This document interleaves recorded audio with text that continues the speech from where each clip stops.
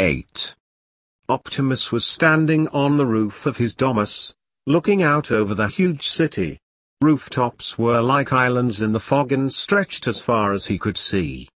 To the south the Flavian amphitheater rose over the crowd of houses and reminded him of the need to distract the citizens of the city. Eastwards he saw the Forum of Augustus and the glittering copper roof of Victorious March Temple, a magnificent building in brightest marble. The morning calm felt liberating after a night of loud amusement. Only the contracted street cleaners struggled up and down the empty streets. "When are you going on your next trip, Mr. Optimus?" Optimus jumped in surprise and turned around. When he saw Helios he smiled. "As soon as we can. Do you want to join? I thought Longinus needed you here in Rome. The Egyptian delegation will soon arrive, I guess. The meeting is scheduled to begin sometime in the coming weeks. If you are going past Ostium, I would like you to bring my sister Secundia with you. Our uncle has a summer villa just outside the city. The roads are not safe, so it is only in your hands I dare to entrust her." "With pleasure, my friend." Optimus knew very well about the house at Ostium. He wondered if Helios would ever find out what went on there when he was in Rome. What will happen then? 2 years earlier he had been invited by Secundia to a masquerade, a party with secret guests, where no one knew the other guests. She had begged, it was important that he came, she had said. Gaius on the other hand, had repeatedly protested and told him not to go there. What if there is no party but a trap? There are many that want to see you dead. Many of the gangs in Rome has a price on your head. Gaius' facial expression had revealed his genuine concern. Not Secundia. Why would she do that? No, not her, but someone might be using her to get to you. Do not go there. An accident can happen on the road or in Ostium. I think you take this mystical invitation too lightly. Calm down, Gaius, I'll bring enough men and Wolf will join me. It's a strong escort. He had accepted the invitation and went to Ostium. Now he regretted it. The trip to Ostium had gone without problems. It happened when the party had been going on for a while. It was then the problems started. All guests had masks on their faces, many depicted images of gods. Some had known historical generals and emperors, others carried images of animals. Secundia was one of those who Optimus recognized. She wore a cat's face. He himself had chosen a mask of Cygnus, Troy's unconquered hero who was the son of Neptune. The room was large and 100 or more guests were invited. They went around and formed small groups, talking to each other for a short time and then they moved on to a new group. Most of the food was eaten standing, but some divans were placed in a corner for those who preferred to lie down. His gaze swept across the room and he had up to that time not understood why he had been invited and what had been so important. One of Secundia's slaves had after a long time approached him. The man wore an ordinary grey tunic with a bright cotton band at his waist. His descent was probably Numibia in Africa or possibly somewhere deep in Egyptus. In broken Latin, he had said, "Master, please come. Mistress Show, will speak." Subconsciously, he had stiffened and his eyes moved back and forth. "Not worry, not dangerous," had the slave whispered. He had followed the dark-skinned man deeper into the domus. The deeper they got into the house, the weaker the light. They stopped in front of a door. The slave pointed to the door and nodded. In the background Optimus heard strange, silent noises that seemed to come from different rooms around them. Cautiously, he had opened the door and from his position in the darkness, he saw clearly into the dimly lit room. A big divan was placed right in the middle on a floor without any other furniture. A fat and balding man stood on all fours with hands and feet tied to rings in the floor. His face was turned away from the door. He had red stripes over large parts of the buttocks and thighs. Grunting and sobbing sound broke the silence. Optimus had seen Sekundia walk around the bed with a leather whip, naked except for her cat-faced mask. Her long dark hair was released and the youthful breasts stood straight out. Her dark hair around the vagina had been cut short in the shape of a triangle. She had performed a few more blows to the man's buttocks before she turned away and lifted her mask. She smiled a wry smile.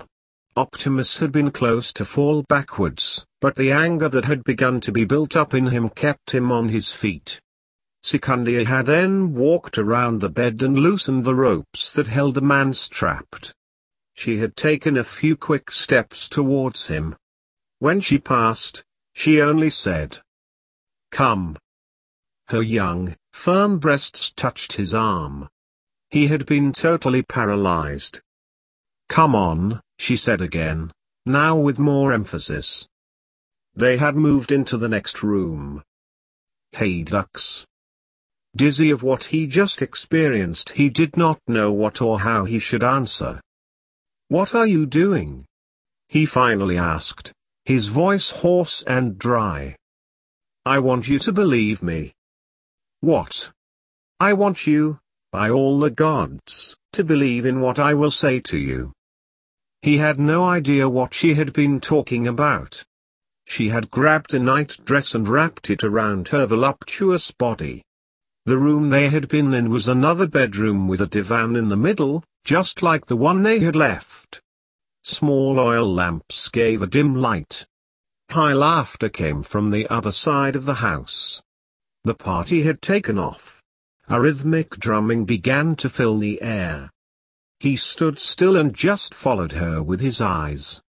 "Yes. I want you to believe what I'm about to say to you tonight. By showing me as I am, show my secret side of myself. You have to understand that I'm serious." She had smiled her crooked smile for the second time that evening. "I hope you do," she had concluded.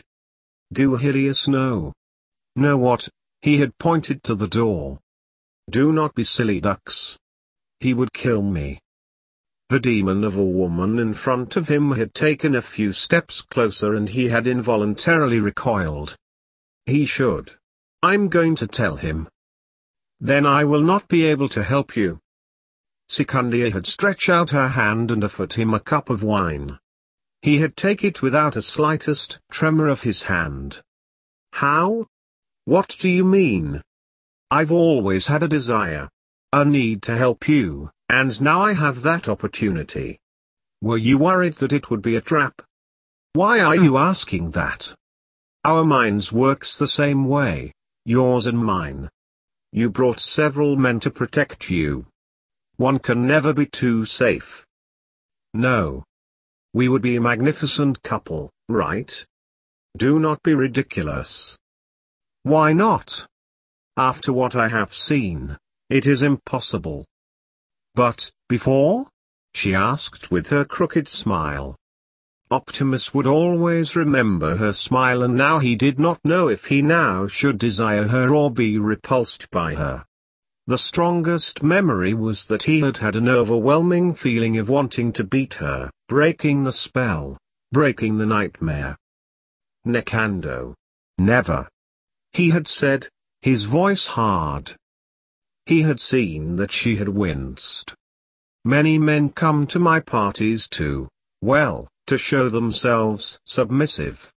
Many important men from different classes, from different parts of the empire, many of them rich and influential. In the heat of the moment. Oh no, you do not need to tell me, I understand." And after I had given them their satisfaction, they talk about things they should not tell. Somehow they want to give me a part of themselves, something that they cannot give others. Many of my friends tell the most amazing things. Do you want to know? Optimus had been dumbfounded. he still could not understand it was true and definitive. He could not accept it. When he thought about that night, he could still feel the soft aroma of the wine on his tongue, a wine of the highest quality. The weakness of those men got him chuckling. What we men do for the desire of the flesh. When the man's virtus needs to be satisfied by the female curse, we lose all our sense and wit. Tragic. Sikandia had slowly moved closer and closer during their conversation. In the end she stood next to him. Dux, I can help you, I want to help you. She had pressed herself against him. Her breasts were soft but firm and her thin dress did not dampen the warmth that radiated from her. He had taken hold of her shoulders and held her at an arm's length distance. Sikandia. What do you want to tell me? Senator Goebbels has visited my parties for some time now. He has a group of other senators close to him that are working to gather opponents against the law that you have worked so hard to get approved by the Senate. He's going to stop it with a new law, the Lex Legionari. Optimus had looked carefully at her. There are many who have tried to stop the Lex Militaris Commercica without success. Why should he succeed? Why is he even interested in it? Self-interest, of course. He has taken over several smithies for the production of weapons and wants to have total control of the whole chain, from production to sales, Sikandia had said and caressed his arm. He remembered how an intense shiver had spread throughout his body before he could restrain himself. Between compressed lips, he had said, Sikandia, leave it be, just leave it. Good, okay then, I just want to help. You saved me as a child and now I want to pay back. You do not have to pay anything, there is nothing to pay back. Especially not in this way. We all have different ways in life, Dux, remember it. I want you to stop. Now. Otherwise, I am forced to tell Helios. No, no way. I will not stop and you will not tell. Once again a wry smile had crept forward. I demand. Shy, you cannot demand anything. I like what I do. She had seen in his face that he was stunned. Do not look so shocked. You men are so sanctimonious, you are true hypocrites. Why do you think men pay large sums to be whipped, and why may or may not a woman enjoy the same treatment? In a few years, when I have earned enough, I can withdraw from life in Rome. Have my own freedom to choose my own husband. Never again be dependent on men. He had opened his mouth to protest, but she had taken a few steps back and continued. You will not tell Helios, because I will give you information that you otherwise never will get, invaluable information. I do not want you to get hurt. It is a dangerous game you're playing. Ha, it's too late to save me. It could have been done a long time ago. Ask Helios. The drum's monotonous rhythm had intensified and he had in his inner mind seen sweaty, naked bodies fully engaged in advanced sexual activities. All dressed solely in their grotesque masks. Ask him about what? You'll have to ask him. In the same breath she said. Goebbels told me something that you will find very useful. She had looked at him under a strand of dark hair, with big brown eyes, pleading to get him to ask for the information. But he had been silent and just looked at her.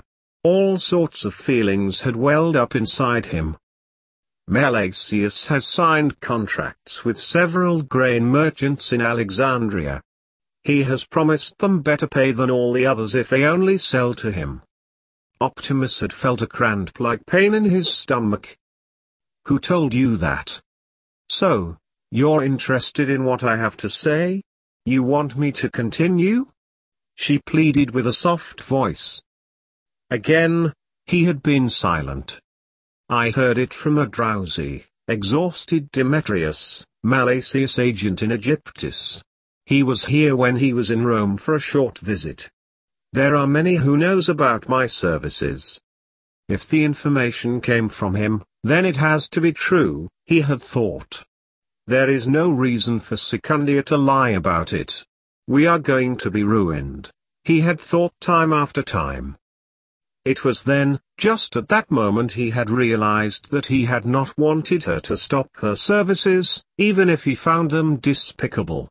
Although he knew she lived dangerously, Secundia could encounter much trouble, even die, but the information was too important.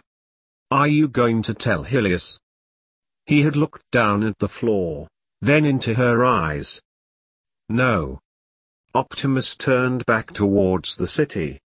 2 years had passed since he had visited Secundia the first time. He had not told Helios, and he had not asked Helios if he knew. The situation was too complicated. Moreover, it was not in his interest to destroy the two siblings' lives. What gave him that right? I give you an answer as soon as I know what day we travel, he said with his back to Helios. Thanks. Optimus did not hear him, he was again lost in thoughts.